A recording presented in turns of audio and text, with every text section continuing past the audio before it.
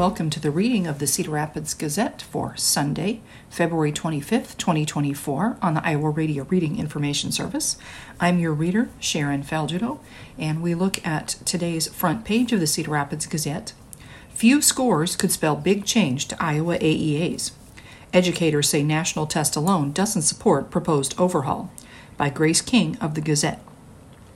The scores of less than 1% of the Iowa students in special education are being cited by the governor as the primary reason she is proposing to overhaul the state's area education agencies that for decades have worked with schools to educate students with disabilities. The scores of these students, about 265 with individualized education plans who took a national test in reading and additional 265 with IEPs taking the test in math, are being used to represent about 70,000 Iowa students in special education. Iowa students with disabilities are performing below the national average, Governor Kim Reynolds in January told lawmakers in a televised address. In the last 5 years, they've ranked 30th or worse on 9 of 12 national assessments, yet Iowa spends over $5,300 more per pupil on special education than the national average. Her office told the Gazette those comments were based on results from the National Assessment of Educational Progress, also known as the nation's report card. But these scores, representing relatively so few students nationwide, should not be the lone factor when proposing education policy changes, several educators and a statistician for the National Center for Education Statistics said. The state's 9 area education agencies provide special education to school districts in their boundaries and assist with classroom equipment and media services, professional development, and talented and gifted instruction, among other services. An individualized education plan is a legal document for students who need special education. It's created through a team of the child's parent, educators, and special education experts. For NAEP testing, each student with an IEP takes only one type of assessment in one subject area. Students chosen at random take segments of the entire test, which are then combined and statistically weighted to determine the state achievement for each assessment. Reynolds has cited the assessments when talking about Iowa special education students consistently performing below the national average for students with disabilities. Grady Wilburn, a statistician with the National Center for Education Statistics, cautioned that the data alone should not be used as a representative sample for students with disabilities in Iowa. I think NAEP is good to look at things from a high 30,000-foot perspective, but more granular data is helpful, Wilburn said. In general, test scores for students with disabilities are lower than for students without disabilities. Nationally, there's a 40-point difference in average NAEP scores between students with and without disabilities. Iowa students with disabilities score statistically similar in reading and math to similar students in dozens of other states, the NAEP results from 2022 show. Of students with IEPs who took the reading test in 2022, Iowa 4th graders performed similarly to students in 35 other states, and 8th graders performed similarly to students in 45 other states. In math, Iowa 4th graders performed similarly to students in 39 other states, and 8th graders performed similarly to students in 45 other states, the results show. There were 13 states in 2022 where in reading 4th graders with IEPs performed significantly higher, and 3 states where 8th graders performed significantly higher. In math, there were 4 states in 2022 where 4th graders with IEPs performed significantly higher, and 2 states where 8th graders performed significantly higher. A report contracted last fall by Reynolds' Department of Administrative Services, which is in form bills being considered in the Iowa legislature, used NAEP to determine that while Iowa spent over $14,000 each on students with disabilities in 2022, the 4th graders taking the reading test scored at 41st in the nation, while the 8th graders scored at 16th in the nation in reading. For math, 4th graders scored at 32nd and 8th graders scored 23rd. Additionally, NAEP scores show that academic proficiency scores of Iowa students with disabilities have declined since the early 2000s, the report concluded. The report did consider performance on statewide assessments in addition to the national NAEP scores. In the 2023 Iowa statewide assessment of student progress test, students with disabilities performed up to 45% lower than all other students. That same year, other states highlighted in the report, Florida, Georgia, Nebraska, and South Dakota, also showed gaps for students with disabilities, but none of those cited were as pronounced as Iowa's. The report was created by Virginia-based Consult Guidehouse, which also generated recommendations in 2022, forming the basis of a broad structuring of state government. Ted Stillwell, who served as the director of the Iowa Department of Education under Republican Governor Terry Branstad and Democratic Governor Tom Vilsack, said the conclusion reached in the Guidehouse report are flawed. A small point difference in the score can translate into a seemingly big difference in the national ranking. Take, for instance, the fourth grade math results, where Iowa students with disabilities ranked 32nd in 2022. Those students scored only 1 point lower than the national average. If you've talked to a statistician, that's not a very significant difference, Stillwell said. In other tests, the 8th graders were 2 points short of the national average in reading and math, although the 4th graders scored 7 points below the national average in reading. Still, those test scores do not justify Reynolds' proposal to limit the services provided by the area education agencies and to centralize special education oversight in a new division within the Iowa Department of Education in Des Moines, Stillwell argued. Certainly those results could be better, Stillwell said. Everyone would like students with disabilities to achieve at a higher level, but to say they're way behind the national average is just not correct. Test scores alone do not determine the achievement for students in special education, educators say. Cindy Ellick, Chief Administrator of Central Iowa's Heartland AEA, said a better indicator of achievement for students with disabilities might be graduation and dropout rates. The graduation rate for Iowa children with disabilities rose from almost 70% in 2016 to just over 80% in 2020. The dropout rate for students with IEPs was almost 20% in 2016, but decreased to about 17% in 2020, according to data collected by area education agencies.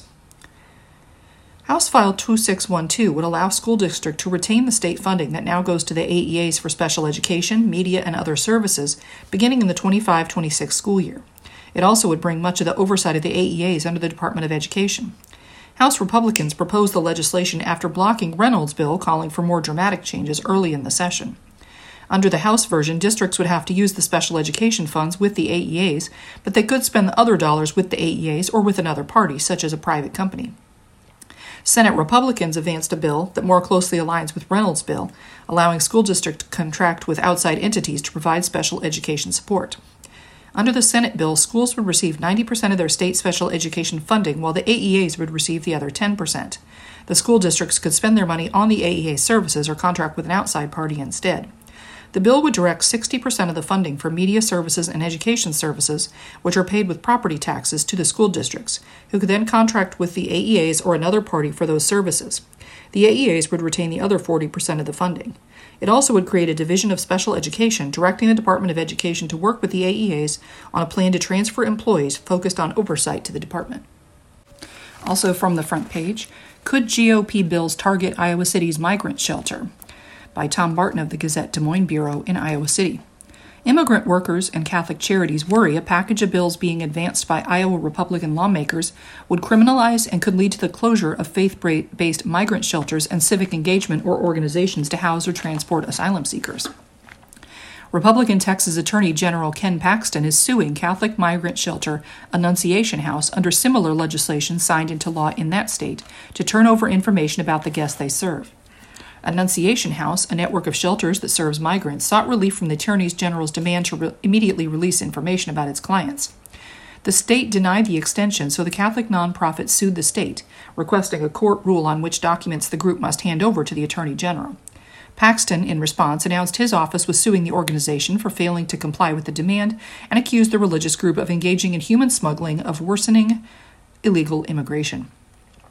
Texas Governor Greg Abbott last year signed a law being challenged as unconstitutional by the Justice Department, allowing law enforcement officials to arrest people they suspect of being migrants who crossed into the country illegally.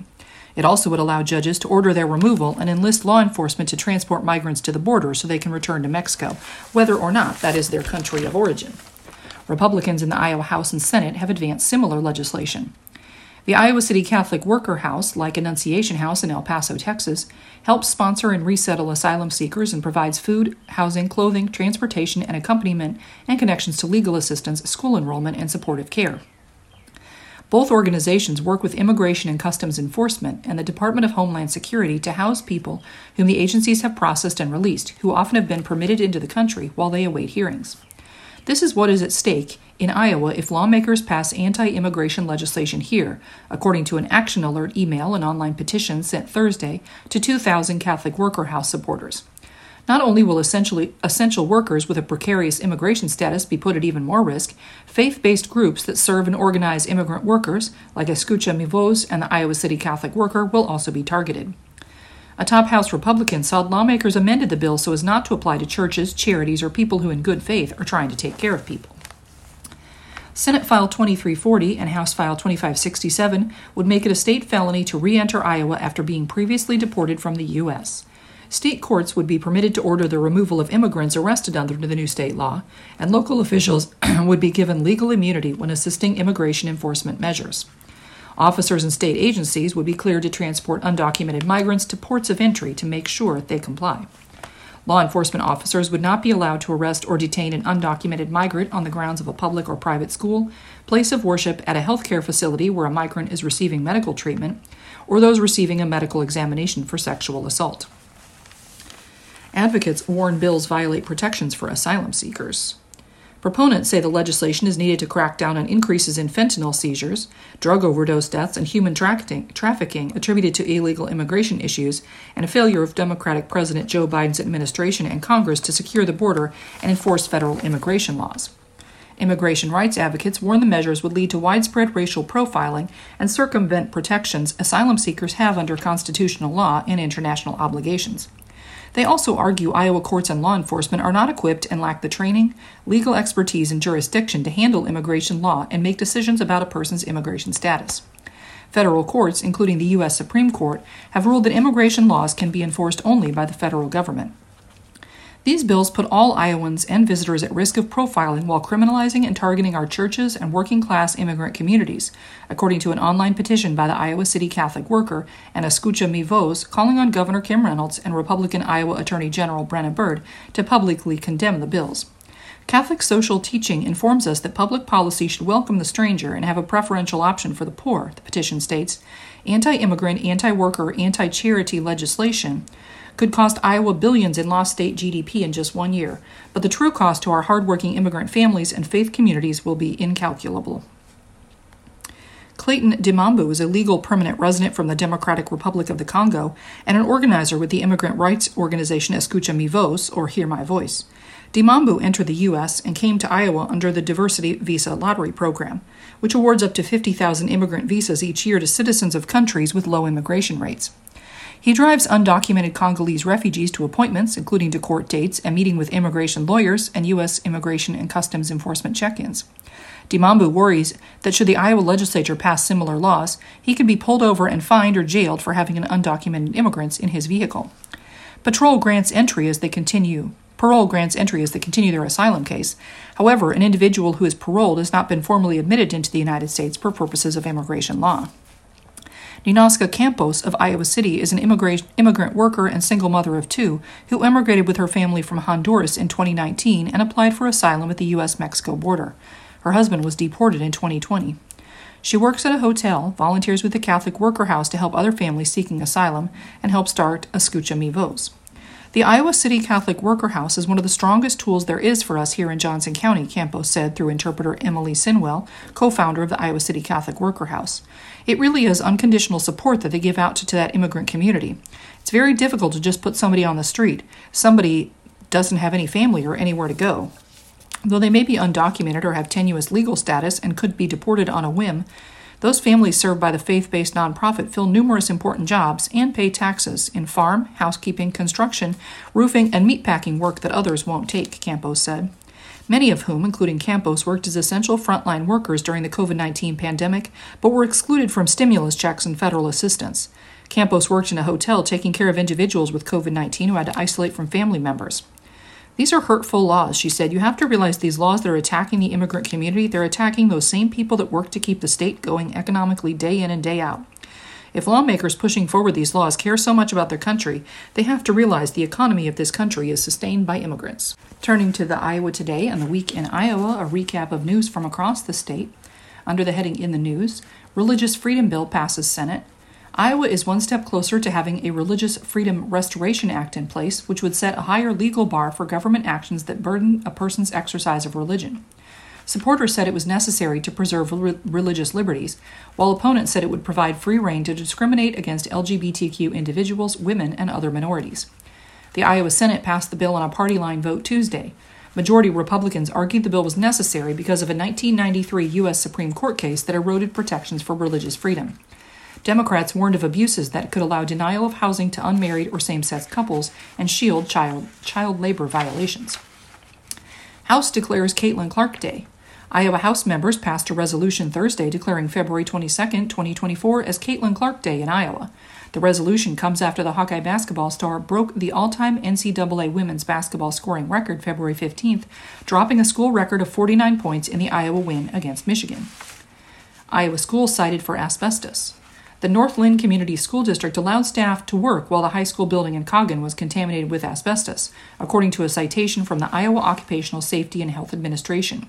The Worker Safety Agency fined the school $70,000, following a $6,000 fine from the Iowa Department of Natural Resources earlier this year. House passes 3% school funding boost. Iowa House Republicans on Thursday passed a bill that would increase state funding to schools by $147 million, amounting to a 3% boost in state aid to K-12 education. The chamber must come to an agreement with the Senate, which is not publicly settled on a level of increase it will propose for school funding. The governor asked for a 2.5% increase. The House bill would bring Iowa's general fund spending on K-12 schools to around $3.8 billion. The per-pupil spending would increase to $7,864. Democrats decried the bill as a de facto cut that does not keep up with expenses and inflation. Republicans argued it a sustainable increase and part of a larger package that includes increasing teacher and paraeducator salaries.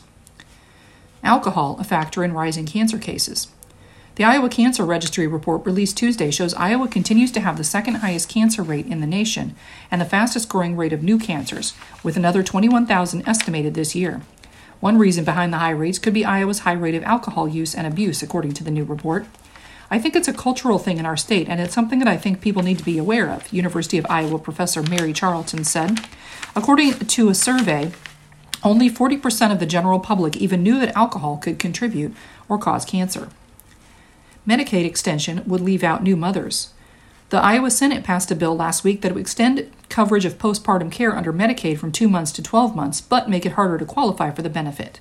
The bill would lower the income eligibility to qualify for the care, resulting in 1,300 women and 400 infants losing insurance coverage. Lawmakers hear input on AEA bill. Parents, educators, and superintendents weighed in on a proposed Iowa House bill to change the funding structure and oversight of the state's area education agencies. At a Wednesday hearing, parents of students with disabilities said they worried the legislation would weaken special education opportunities in the state and lead to inequities for students with disabilities. Under the heading, they said, "This is a defensive measure. The courts have eaten away at religious freedom nationally, and that applies to our state as well. This is a defensive mechanism saying we need to prioritize the First Amendment." Senator Jeff Taylor, Republican Sioux Center on Religious Freedom Bill, and "Religious freedom is important. Those of us who are members of minority religious communities are particularly cognizant of that. The rule of law is also important. We cannot create exemptions that encourage people to pick and choose which laws they will follow." Senator Janice Weiner, Democrat, Iowa City, on the Religious Freedom Bill. Under the heading Odds and Ends, Iowa State Fair, the Avett brothers and Gabriel Iglesias will join the lineup of grandstand performers at the Iowa State Fair, the fair announced last week. Other headliners will include Jelly Roll, Ne-Yo, and Motley Crue. The shows will run from August 8th to August 18th, with tickets costing $20 to $125. Open meetings. Iowa House lawmakers passed a bill to increase penalties for violating Iowa's open meetings law, which requires public entities to hold public meetings. The bill was inspired by actions in Davenport that have been criticized as violations of open government laws. And water cooler, heading, Opioid treatment. Iowa lawmakers are beginning the process of spending millions of dollars on opioid addiction treatment and prevention. The Opioid Settlement Fund holds money that Iowa won in settlements with major opioid manufacturers and distributors over their role in the opioid crisis. The state is expected to receive around $144 million from the settlements. And turning to the Insight page, we have a guest column from David V. Wendell, a Marion historian specializing in American history. Wendell writes, Iowa's stand against slavery. This year marks the 185th anniversary of 2 Iowa court rulings declaring human beings are not property. Black History Month is an appropriate time to celebrate the 185th anniversary of a defining moment in Iowa's heritage. In 1804, when Iowa's land was added to the U.S. by the Louisiana Purchase, slavery was legal. As territories were carved out of the then northwest reaches of the nation, slavery was banned within them. By 1820, those boundaries were identified further when the Missouri Compromise allowed that state to permit slavery but prohibited such involuntary servitude north of its border. Burlington, at a narrow point on the Mississippi River that made it a popular crossing, was the territorial capital and home to the court system, both of which began to thrive in the late 1830s. By this time, Thomas Easton had moved from New Orleans to serve as city engineer. He brought with him a black woman known simply by the name Rachel, whom he had purchased for $385 in Louisiana. Learning of her status as a slave in the Iowa Territory, Burlington Mayor David Hendershot removed her from Easton's residence and gave her refuge. Easton sued Hendershot, and the case was heard by the Territorial District Court Judge Charles Mason. Mason, a prominent abolitionist, ruled on May 6, 1839, that Rachel was a freed woman. The next day, Easton filed an appeal of the case, claiming Rachel still was his property, and the county sheriff forcibly removed Rachel from the mayor's protection. Rachel then signed, with an X, a writ of habeas corpus authored by Mason, stating she chose to go with Hendershot and claimed false imprisonment against the sheriff and Easton. Reconvening his court on May 8th, Mason presided over testimony affirming Rachel's choice, and Easton, knowing Mason's anti-slavery stance and not wanting a penalty against him or the sheriff, agreed to allow the case to be dismissed, which awarded Rachel her freedom. Mason, however, also was Chief Justice of the Supreme Court of the Iowa Territory, and would shortly hear a second case that would settle the issue of slavery far more definitively and on a larger scale. Jordan Montgomery of Virginia purchased a slave named Ralph at an Old Dominion market in 1830. 4 years later, Montgomery moved to Missouri, but agreed to award Ralph his freedom in exchange for $500. Not having that sum, it was mutually agreed that Ralph would go to Dubuque, get a job as a lead miner, and direct payments to Montgomery. Ralph settled in Dubuque. Believing himself to be a free man, he did not dispatch any installments to his former master. Montgomery demanded the county sheriff arrest Ralph and remand him to Montgomery in Missouri. The sheriff captured Ralph and placed him on a boat destined for St. Louis, but another miner whom Ralph had befriended filed a writ of habeas corpus on behalf of the, quote, prisoner. Presented with the document, the sheriff in Bellevue escorted Ralph off the boat. The habeas corpus case was supposed to be held in district court, but was elevated by the presiding judge in Dubuque to the Territorial Supreme Court. In Burlington on July 4, 1839, Justice Mason ruled in favor of the petitioner, declaring Ralph, a man of color, is free by operation of law. Mason also acknowledged that, as a matter of law, Ralph had entered into a legal contract and thus was liable for the sum he agreed to pay Montgomery, but even with that payment having not yet been rendered, it did not make him a fugitive slave. To clarify the larger issue, Mason then added, in accordance with the Compromise of 1820, lands of the Louisiana Purchase north of Missouri prohibited slavery, and as such a master could not exercise acts of ownership over them. He admonished all slaveholders, making clear what they claim to be property are human beings, and that it is thus proper that the laws extend equal protection to men of all conditions and colors. It was in Iowa, therefore, where the die was cast for the future legal challenges to slavery and involuntary servitude, including the Dred Scott v. John Sanford case that 18 years later threatened to tear apart nationally all the progress made in Iowa Territory courtrooms. In this 185th anniversary year since those hallmark decisions were handed down, Iowa's courts and its adherence to freedom should be remembered during this Black History Month. Gazette editorial fellow Chris Esperson writes, "Public libraries are a community treasure." "I can do it. I believe in myself, but I need help," Dara Schmidt describes the 89-year-old woman who visited the downtown Cedar Rapids library because she wanted to open an email account. Her son had told her she could get regular pictures of her grandchildren if she just would get an email address. The staff helped her through the process and are now treated to adorable pictures every Tuesday morning when she makes her regular visits. There are over 500 libraries in Iowa, and they are filled with so much more than books. They hold countless stories like this one. 2 bills that would have negatively impacted libraries may have stalled in the House and Senate, but there is still a reason to be wary. As Deborah Caldwell Stone said of the wave of legislation that could impact libraries, "This is not a culture war, it's a threat to our democracy." Schmidt, library director of the Cedar Rapids Public Library, described what she sees as the beauty of Iowa libraries. Where else can you go where a young family is going to story time and having a time of their lives, and a young professional is also there using it as a working space? Someone down on luck that can have a warm place to be and just read a book. Seniors use us because it is a safe place to be. They can escape isolation. What a wonderful thing to be able to be in public. They can interact with others or sit quietly in a comfortable chair and just not be alone. And no one needs to pay any money to walk in the door. Libraries provide an ever-expanding role in the lives of Iowans. Beyond lending books and other materials, they offer access to computers and the internet, offer free programs for all age ranges, and provide climate-controlled environments for the unhoused or those without access to heating and cooling, a consideration that is increasingly important given the weather extremes we have experienced in Iowa. They provide meeting spaces for all groups, even groups like Moms for Liberty, who would like to remove some of their offerings. Schmidt is adamant that everyone has the right to use public library services. There is an active chapter here, and they meet at the Cedar Rapids Public Library. They are welcome to do so. I don't have to agree with others to let people meet in public spaces. We are open to everyone. Libraries act as navigators in safe spaces, and their staff provide their valuable research skills to patrons on a broad range of topics. During the pandemic, they were a lifeline to parents struggling with homeschooling. They are now partnering with public health to improve the lives of Iowans by posting community health workshops in some locations. Public libraries empower communities and are vital to our democracy, which is why HSB 678 and SSB 3131 were so concerning. They go beyond the so-called culture war of banning certain books. Don't get me wrong, discrimination and threats to intellectual freedom are very concerning. But they threaten the very existence of libraries by changing language that municipalities may levy taxes to fund public libraries instead of mandating this funding, SSB 3131, and having already busy city councils more actively involved in replacing library board members and library operational issues, HSB 678. The ways Cedar Rapids libraries and library staff help residents can be heartwarming, but also life-changing. Rebecca Vernon, a librarian at the Cedar Rapids Library, shared in a director's report her impact on a library visitor last year. I was helping a patron release a print job. She shared that, thanks to the library's computers, she was able to get a new job recently. She was excited that soon she would now be able to get her own computer. Whether it is finding a job, gaining citizenship, or developing a reluctant child's love of reading, the investments made in this public institution are returned multifold. Schmidt's first job was a shelver at the Manchester Library. She moved away from Iowa and tried other occupations, but realized that what she really loved was working in the public library. People who work, volunteer, use libraries, these people actually believe in them. Cedar Rapids has been able to build a new West Side library and will eventually move out of the currently rented space, thanks to the estate donation of Nadine Sandberg. Schmidt describes this was not the result of a cultivated relationship, but instead a random act of faith.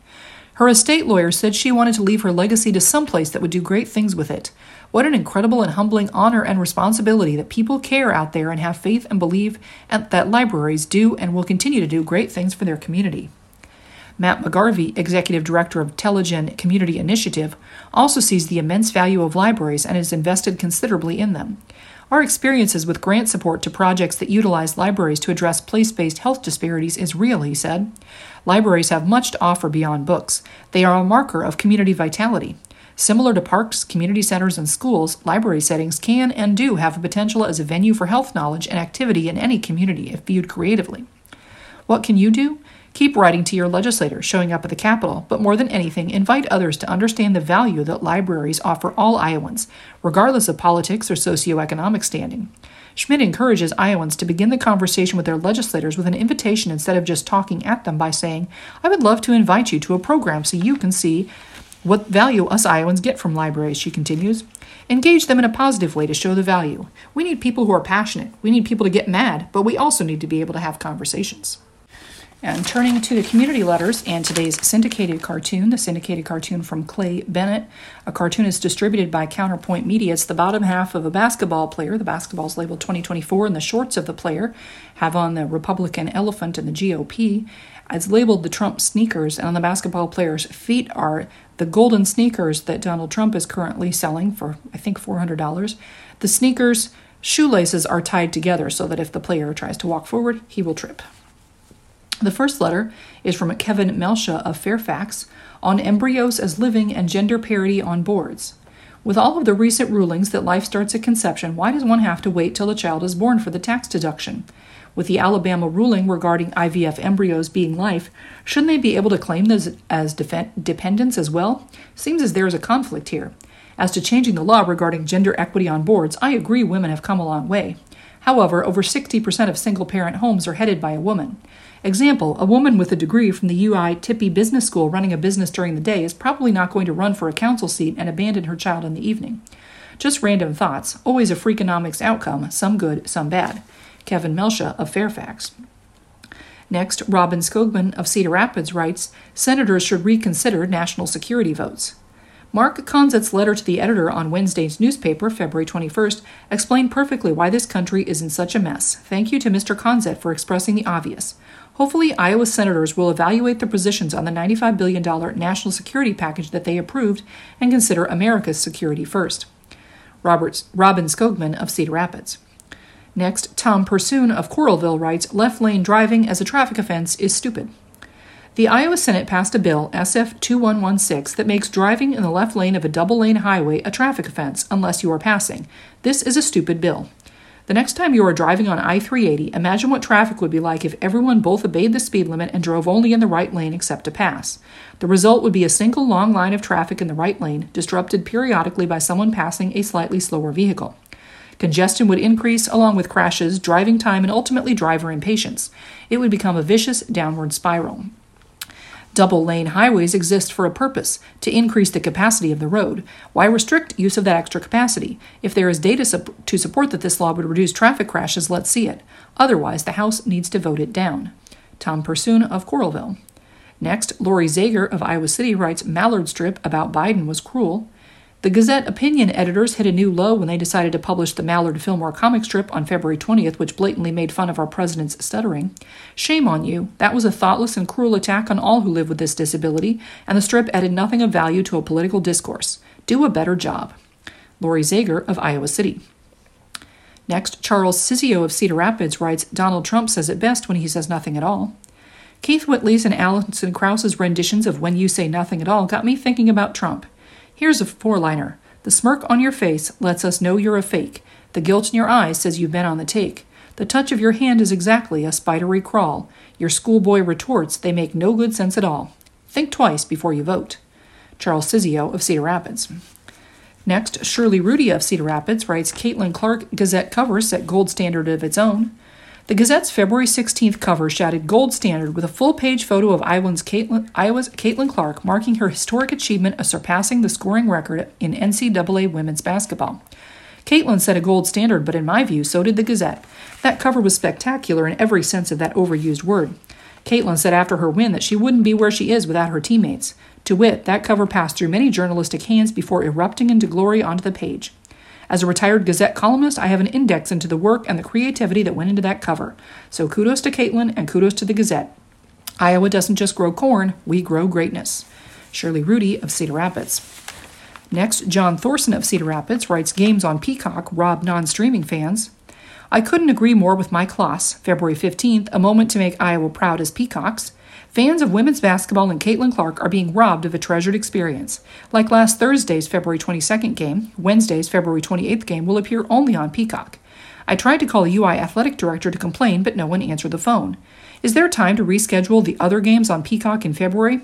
If so, I demand a schedule that's accessible to the vast majority of fans who love the game but don't possess tickets. Joan Thorson of Cedar Rapids. The final letter is from Anna Marie Marcalis of Iowa City. Stop Big Ten from streaming on Peacock. Peacock is not family-friendly. It has raunchy commercials.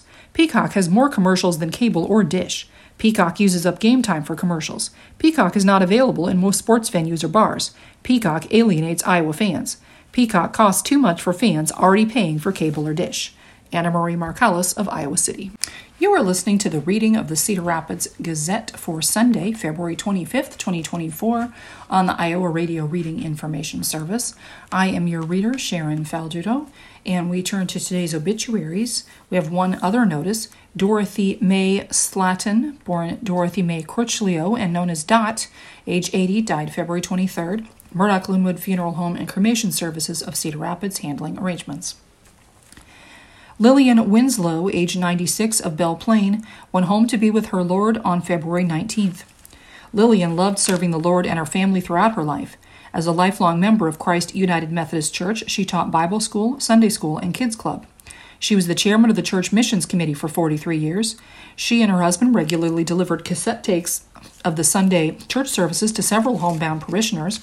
They loved Bible study and supporting missionary work.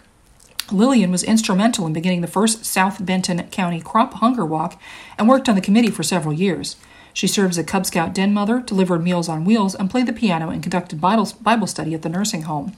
She was a 75-year member of the Daughters of the American Revolution, holding several offices, including the office of Regent twice.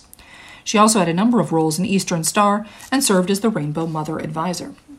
Funeral services for Lillian will be held at 11 a.m. Saturday, March 2nd at Grace Community Church, 1400 8th Avenue in Belle Plaine. Pastor Don Drehos will officiate. Burial will take place at 2 p.m. Sunday, March 3rd, at the Winslow Cemetery near the Winslow Farm. Visitation for Lillian will be held from 10 to 11 a.m. at the church, preceding the memorial service. Gary Allen Sveck, age 83 of Cedar Rapids, passed away February 22nd. Visitation will be from 4 to 7 p.m. Wednesday, February 28th at Brosh Chapel and the Ava Center in Cedar Rapids, located at 2121 Bowling Street Southwest. Graveside services will be 11 a.m. Thursday, February 29th at Czech National Cemetery. Gary worked at Rockwell Collins and General Electric, where he was proud to be part of the Apollo, Mercury, Gemini, and Saturn programs in conjunction with NASA. Following, he worked at Control Data Corp., NSA, and Northland Financial for many years. He completed his working career at Lefebvre, Van Meter, and Nordstrom. Gary was a gemologist working in the family business, Iowa Diamond Tool Company, and Royal Jewelers. He was a member of the El Kahir Shrine. He had a lifelong interest in the space program. He also enjoyed racing boats, performing magic, being involved with his grandson at Bruce Taekwondo Academy, and spending time with family. Don Weatherwax II, known as Don of Cedar Rapids, escaped this mortal realm early Thursday morning, ending his battle with multiple sclerosis on his own terms. He was 66 years old and 38 years sober. Don was a lifelong learner, but never enjoyed doing anything for too long. In this practice, he amassed more certifications and career paths than anyone, even himself, can fully or accurately account. As an avid traveler, Don rarely met a stranger. He shared his love of nature with everyone he encountered, never failing to recommend a trip to Flathead Lake and Glacier National Park, where his family spent many wonderful and memorable summers. One of the most defining moments in his life was his decision to become sober, and he committed himself fully to sobriety. Through Alcoholics Anonymous, he built an entirely new life and immersed himself in the AA community of support. Services will be held Memorial Day weekend at Cedar Memorial Park Chapel of Memories. Details will be published in May. Terry Cranston, age 84 of Overland Park, Kansas, formerly of Cedar Rapids, died February 18th. A visitation for Terry will be held Friday, March 8th from 4 to 6 p.m. at McGilly and Hogue Chapel, 8024 Santa Fe Drive, Overland Park, Kansas. A private family memorial service will follow the visitation. John Robert Herder, age 88 of Cedar Rapids, passed away peacefully at Meadowview Memory Care Village in Cedar Rapids on February 21st. Funeral Mass, Tuesday, March 5th at 10 a.m. at St. Jude Catholic Church in Cedar Rapids by Reverend Jim Brockman. Friends may visit with the family from 4 to 7 p.m. Monday, March 4th at TN Funeral Home, where a rosary will be recited by the Knights of Columbus at 4 p.m. A visitation will also be held at St. Jude on Tuesday after 9 a.m. He was a member of American Legion Post 572, Catholic layman, Cadets of St. George, and a fourth-degree member of the Knights of Columbus Council 909, where he was a past Grand Knight. John volunteered for Horizon Meals on Wheels for many years. He also enjoyed golfing, fishing, especially his annual fishing trip to Canada with his friends, and attending Iowa Hawkeye football games. Early in his career, he worked in pharmaceutical sales and then went to work for Xerox Corporation as a sales executive for 32 years. John enlisted in the United States Army Reserves in 1957 and was discharged honorably in December 1963. He was a co-worker of Mother Teresa and exemplified her mission to do small things with great love. He was a charter member of the St. Jude Parish, and he took an active role in many capacities there, including the building committee for what would become the church as it is today, as well as a familiar hand at the Sweet Corn Festival from its beginnings. Frances Joan Langham, born Frances Joan Kovarik, age 86 of Marion, passed away February 13th at her home surrounded by her loved ones. A funeral mass will be held 10:30 a.m. on Tuesday, February 27th, at St. Joseph Catholic Church in Marion, where the family will greet friends 1 hour before the service. Burial will follow at Our Lady of Lourdes Cemetery in Elma, Iowa. Murdoch Funeral Home and Cremation Service of Marion is assisting the family with arrangements. Janet Stickle, age 94 of Anamosa, was a grand woman who died peacefully at her home in the arms of her granddaughters Holly and Jess on February 23rd. Funeral services will be held Tuesday morning, February 27th at the Getch Funeral Home, Anamosa, with a private family service in the Urbana Cemetery. Friends may call from 4 to 7 p.m. Monday at the Getch Funeral Home in Anamosa. Catherine Newhall will officiate at the services. Following her graduation from high school, Janet took a bus to Iowa, where she worked for the county attorney in the morning and did bookkeeping for a dairy farm in the afternoon. In 1950, she started her successful farming career near Anamosa while raising her sons. She remained there for 70-plus years. She was an astute businesswoman who had a great deal of compassion. During the early years, she maintained the office, managed the bull rental, and cooking 3 meals a day for her hired men. Janet always had time for social events. She played bridge and cribbage, bingo, and bowling. She played bridge with friends just 2 weeks before her death. Douglas A. Holodic Sr., age 85, of Cedar Rapids, passed away on February 12th. He passed at Promise House due to Lewy body dementia. Doug served in the United States Air Force as crew chief with the 31st Fighter Squadron.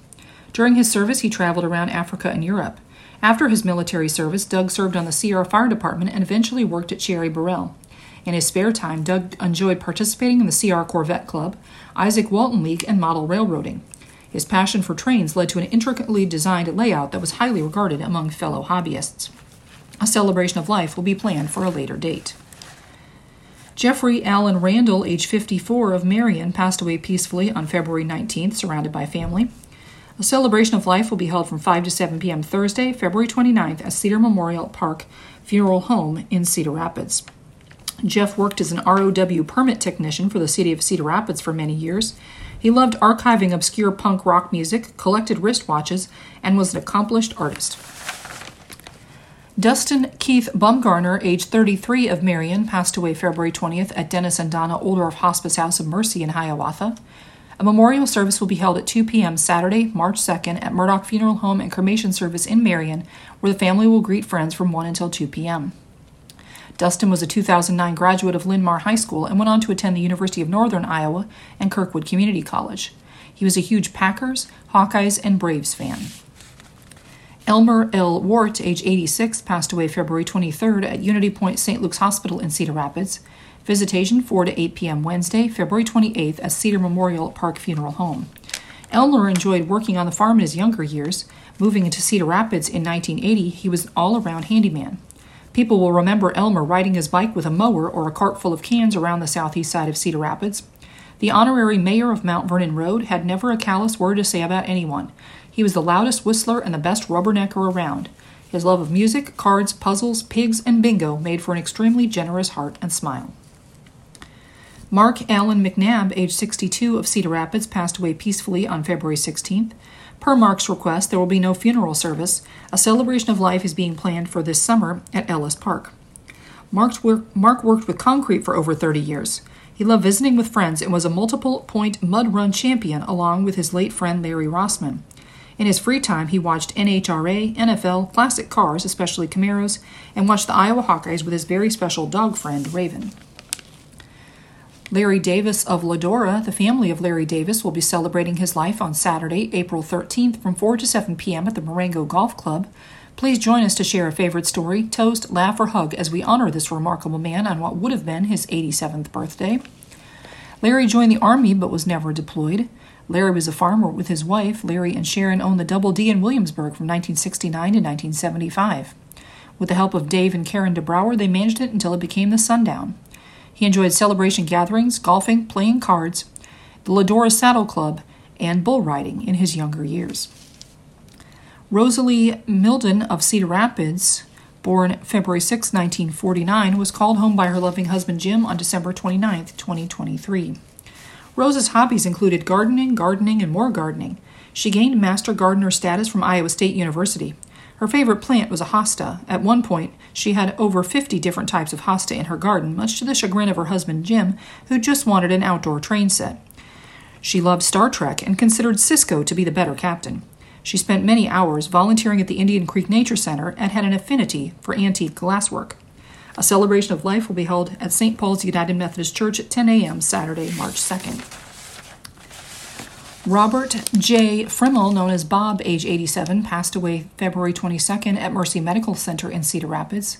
Mass of Christian burial will be held at 10:30 a.m. Tuesday, February 27th at St. Paul Catholic Church in Newhall, with Reverend Jacob Dunn as celebrant. Interment with graveside military rites will be held at St. John Cemetery in Newhall. Visitation will be from 4 to 7:30 p.m. on Monday, also at the church.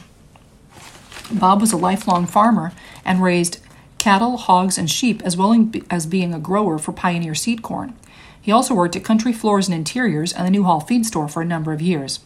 Bob loved the farm life and served on the board of the Benton County Fair for decades. He held memberships in 4-H as a member in his youth, and later as 4-H leader and extension member, the Benton County Cattlemen's Association and the Pork Producers. He was also a proud member of the John Ward McGranahan Post number 167 in Newhall. John Wyckoff, age 66, of Mission, Texas, formerly of Vinton, passed away February 7th at his home after a short battle with cancer. He served in the U.S. Army in Vietnam. Services will be held at a later date. Turning to the sports page, Mike Lost writes, does Clark have a fever for Indiana? We'll see. Bloomington, Indiana. Exiting I-74 and driving from Crawfordsville, Indiana to Indiana University here in Bloomington always feels like you're leaving the rat race and retreating to a country home. You go past or through Fincastle and Greencastle, Limedale and Cloverdale. There are signs for unincorporated towns called Raccoon and Carp, clearly founded by people who thought of Shakespeare asking, what's in a name? Finally, you arrive at Bloomington, a nice college city set amid rolling hills with many university buildings made of limestone from nearby quarries. And there's basketball, too. I don't know if I'd call basketball Indiana's religion, but it certainly is the state's passion. Something often said here, in 49 states, it's just basketball. Indiana University men's basketball program once brought immeasurable pride and joy to the state, but hasn't finished a season in the top 10 since 2013. It's on its fifth head coach since Bob Knight ruled things with an iron fist here back in the 20th century, and none have satisfied the constituents. Indiana lost 85-70 at home Wednesday night to Nebraska to drop to 6-9 in the Big Ten and 14-12 overall. State rival Purdue is pounding its way to a fifth regular season title under Matt Painter. Hoosier Nation isn't loving any of that. However, they really go for their women's team.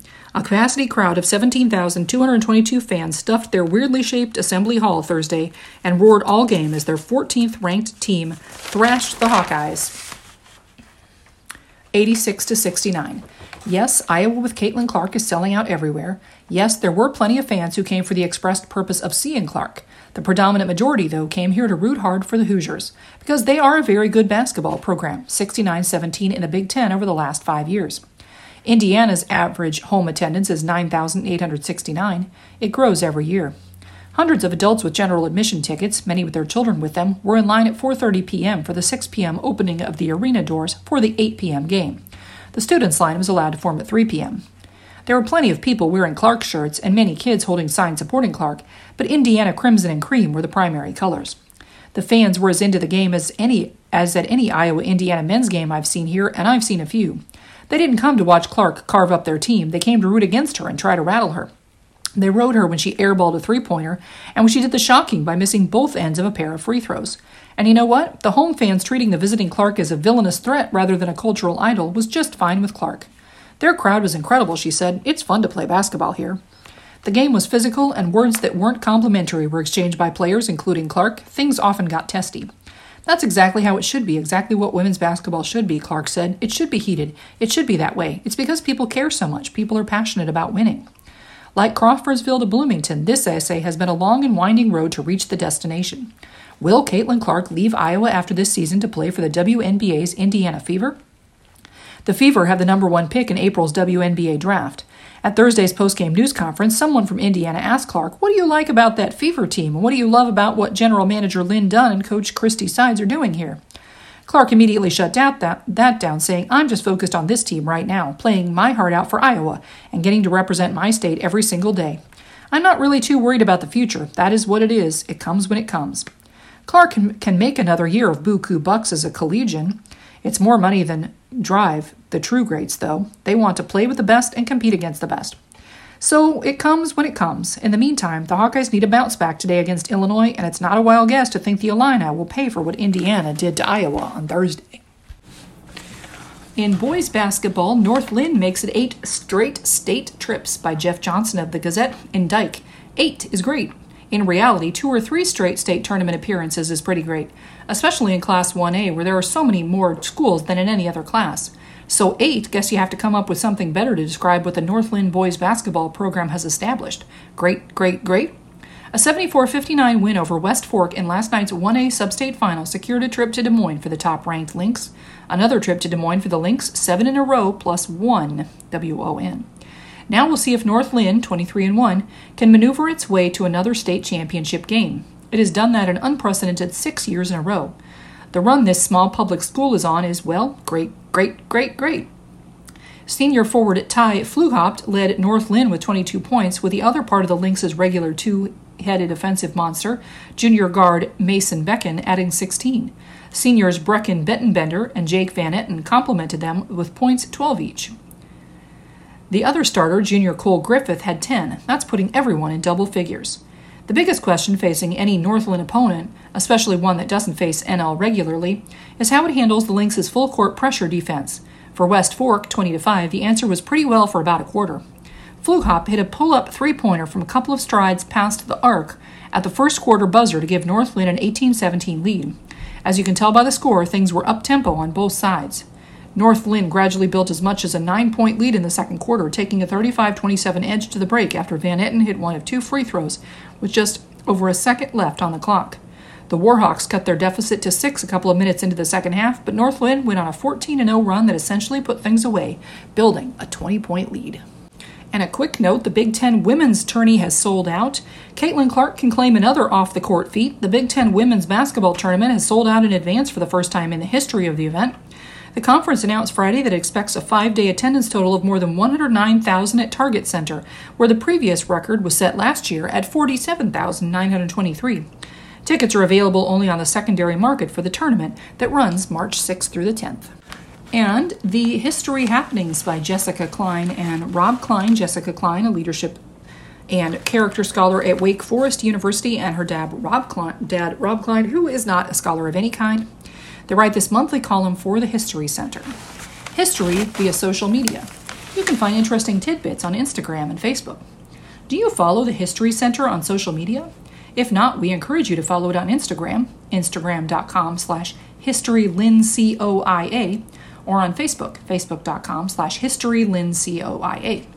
We acknowledge that social media has more than its fair share of issues, but when it comes to sharing snippets of Linn County history, it is a wonderful resource and allows the History Center to fulfill its mission of preserving and sharing our community stories well beyond the confines of the Douglas Mansion.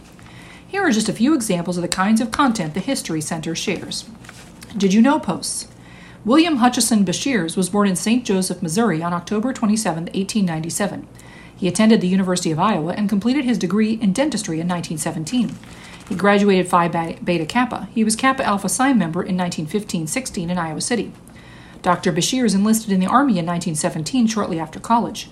He served in World War I and was a first lieutenant in the Army. He returned home in July 1919 to Iowa City.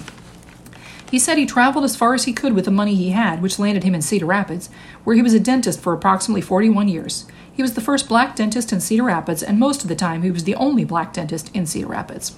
His office was upstairs on the east side of the Paramount Theater. He was a member of and a superintendent at Bethel AME Church. He was the first black Boy Scout leader in Cedar Rapids. He was a member of Mount Olive Lodge No. 17 in Cedar Rapids and attained the 32nd degree Mason degree. During his lifetime, he served as president of the NAACP circa 1926. He continued to practice dentistry until his death in 1958. On this day posts, the Duane Arnold Energy Center was Iowa's only nuclear power plant. It is located on 500 acres on the west bank of the Cedar River, 2 miles northeast of Palo, 8 miles northwest of Cedar Rapids. In the late 1960s, Iowa Electric Light and Power Company, now Alliant Energy, Central Iowa Power Cooperative, and Corn Belt Power Cooperative applied for a nuclear plant license with the Atomic Energy Commission. On June 17, 1970, a construction permit was granted and work began. The original plan was to complete construction in 40 months at an estimated cost of $250 million. The Energy Center was named after Duane Arnold, who grew up in Sanborn in northwest Iowa. Arnold went to Grinnell College and went to work for Iowa Electric Light and Power Company. In 1946, at the time of his death in 1983 at the age of 65, he was chairman of the board and CEO of that company, marrying along the way the daughter, Henrietta, of the previous chairman, Sutherland Dowse. Arnold was committed to nuclear energy despite the controversy surrounding that source of energy and oversaw the construction and opening in 1974 of the plant that bears his name. In my opinion, nuclear power is the most beneficial method of anything we could possibly do to provide energy to our customers in the future, Arnold stated in a 1979 interview with the Des Moines Register. Construction was completed and the reactor reached initial criticality on March 23, 1974. The cost was $50 million over budget. Commercial operations began February 1, 1975. Popcorn Day. You'll also find posts connecting local history to larger themes, as in, today is National Popcorn Day. From the History Center archives is a pamphlet advertising the world's largest box of popcorn, an official Guinness Book Record attempt sponsored by National Oats and its Pops Right Popcorn. Individuals were asked to bring popcorn to the Cedar Rapids Reds versus Burlington game at the Veterans Memorial Stadium on July 7, 1991, to attempt to set a record for the world's largest box of popcorn. And historic photos. Posts also feature photos of places and people for the History Center's collection. For example, the Divar restaurant, operated at 312 2nd Avenue Southeast in Cedar Rapids from 1947 to 1960. The site was previously home to a cigar store, and then the 312 Grill from 1936 to 1945. Green's Opera House baseball team sitting in a long open-air automobile, photographed by William Bayless circa 1915. For more posts that are likely to become among your favorite things in your feed, follow the History Center on your social media channel of choice. And Tara Templeman, who works for the History Center, writes in a piece of history, "Look, see, hear, ask tour of CR. 10 chartered buses took people around the city. On May 18, 1955, the Cedar Rapids Chamber of Commerce chartered 10 buses and took 360 people on a look, see, hear, ask tour of the city. On board were 225 high school students, their principals, and select citizens. The tour lasted from 8:30 a.m. until 3 p.m. Its goal was to give riders a better idea of what improvements were being made in the city and what others might be needed. The tour was so well received that the passengers said they wished they could share what they learned with the whole community. Soon after, the Cedar Rapids Gazette published a city tour patterned after the chamber route and designed for a family Sunday drive. The tour started at the Iowa Masonic Library and covered the Darling and Company fertilizer plant, the school additions at Arthur, Tyler, Hayes, and Garfield, the new Erskine School, a 500-house Skogman housing development, the sanitation department's new garbage truck garage, an expanded sewage disposal plant, the new Square D Company plant, and the new Martin Rosa Tractor and Equipment Company building. And that brings me to the end of reading the Cedar Rapids Gazette for Sunday, February 25th, 2024. I have been your reader, Sharon Faldudo, on the Iowa Radio Reading Information Service. The weather this week in Iowa looks real weird, and that it's going to be 70 degrees today, tomorrow, and then I think Tuesday or Wednesday it's down to 30 with some below freezing. Just keep your coat handy. Remember that you can access a recording of this or any other IRIS recording at any time on our website, iowaradioreading.org. We do welcome your comments, and thank you for listening.